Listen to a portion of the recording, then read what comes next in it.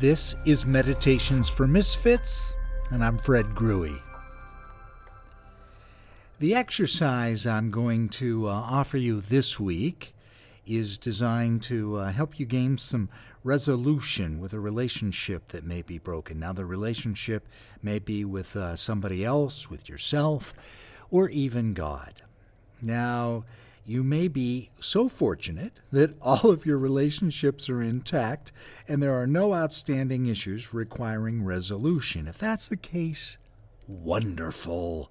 This is a cause for celebration, so I don't want you to feel that you have to try and come up with something or manufacture an issue requiring forgiveness just to complete the exercise for this week. On the other hand, if you have one or several issues of unforgiveness to deal with, here are a few suggestions. Don't start off with one that may be so emotionally charged and explosive as to cause you a lot of pain. As in physical exercising, it's always wise to start slowly and to build up your emotional muscles. So you can complete this exercise that I'm going to share with you this week in one sitting or over several days, totally up to you. Additionally, if at any time you begin to feel overwhelmed, just stop. You don't have to do this right now. And finally, if you have a forgiveness issue that you would like to address, one that's very difficult, you might want to consider doing this with a trained professional counselor. Some places are just too scary to go alone. All right, now with that as a preamble, here's the exercise. You can begin by simply quieting yourself in a safe, comfortable, and sacred for you spot. Now, once you feel relaxed and grounded, you can scan your own heart for any areas of tenderness due to an unresolved issue or an incident requiring some forgiveness. Now, as I said, the one needing forgiveness can be another person, living or deceased, or yourself, or even God. Pick just one incident, and try to remember it as best you can. Where were you? How old were you? What were you wearing? Was anybody else there? What was the weather like? What time of day was it? Can you remember maybe any smells or odors that are associated with that incident? And what did the other person who might have been there and hurt you or involved with this look like? What was their facial expression, their tone of voice? Now don't rush through all these questions. Just go at your own pace, as safely as it feels for you right now. Feel the assorted feelings, maybe the shame, embarrassment, anger, fear, guilt, confusion. And as you reflect on these feelings, how does your body react? Do you feel a tension or a sensation in any particular part of your body? And consider the ways this wrong has affected your life or wounded your soul in the time since. Allow yourself to feel the pain. Allow yourself to grieve. And just sit with these feelings for a little while, trying to remain relaxed and breathing calmly and rhythmically. Having a sacred image or a sacred word to rely on during this kind of a reflective time can be very helpful. And the goal here is to help cultivate empathy for yourself. Take some time to think about what that might mean, cultivating empathy for yourself. Now, you might even want to journal about this kind of an experience. Include in your own words your definition of what cultivating empathy for yourself might mean. Consider spending some time talking to God or your higher power about this incident or situation, and take as long or as little time as you need. There's no one right way to do this. There's only your way. And if you begin to feel emotionally suffocated, take a break. Connect with nature. Take a walk outside. Go do some gardening. Get your hands in the earth. Drive to a beautiful vista and watch a sunrise or a sunset. Listen to some beautiful music. Whatever helps you connect to your own soul. So that's part one. Now part two can be as if you can do this all in one sitting, or as I say, spread it out over a couple of days.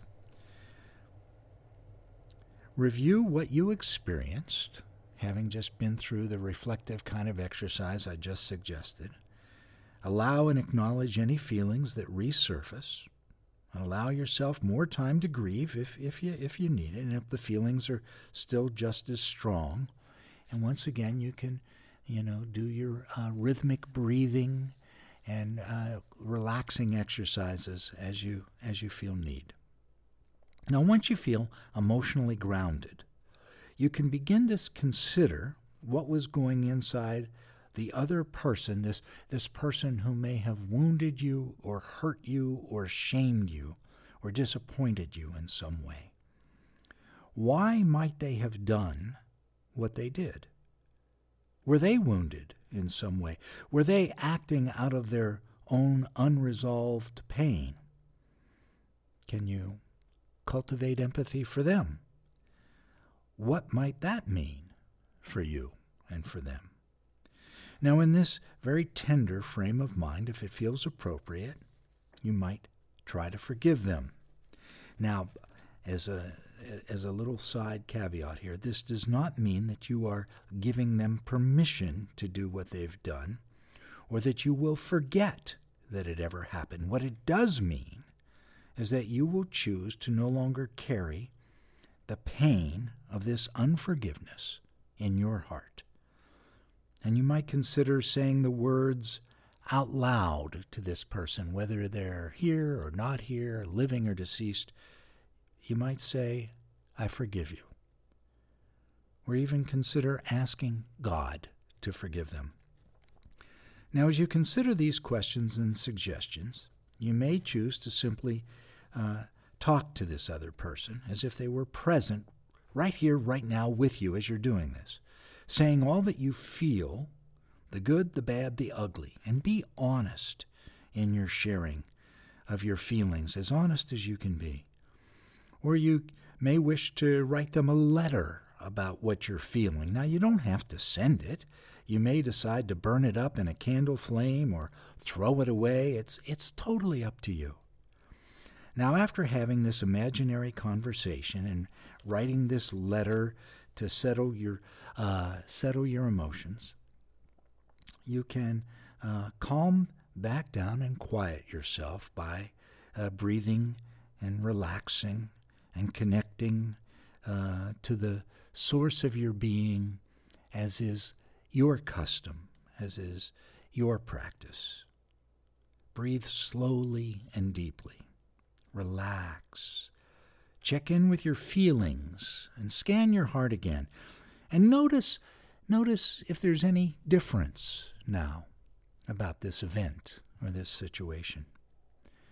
And you might conclude this exercise with the following prayer. It's called the Prayer of Vidui. It's a Jewish prayer, and this translation was given to me by my friend Rabbi Joshua Bodinger. And it goes like this. In the spirit and tradition of my fathers and mothers, I offer this prayer.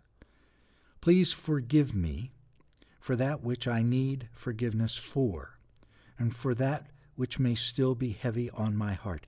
Forgive me for the ways that I've missed the mark throughout my lifetime.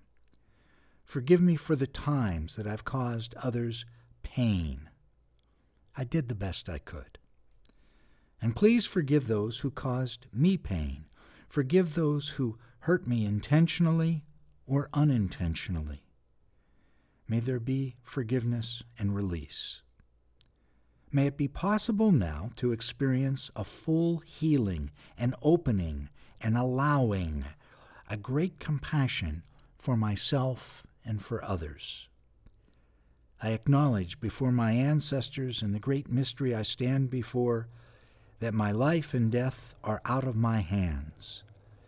May I be sheltered in the shadow of your great wings. May I be protected and guarded on this next journey as I've been protected and guarded on the journeys that have brought me to this point. Protect my dear loved ones, with whose souls my soul is bound. I deeply appreciate you trusting me enough to allow me into your world for these few moments on your journey through life today. As a concluding thought, I'd like to share some words from the theologian Lewis Smedes, who wrote, "When we genuinely forgive, we set a prisoner free and then discover that the prisoner we set free was us."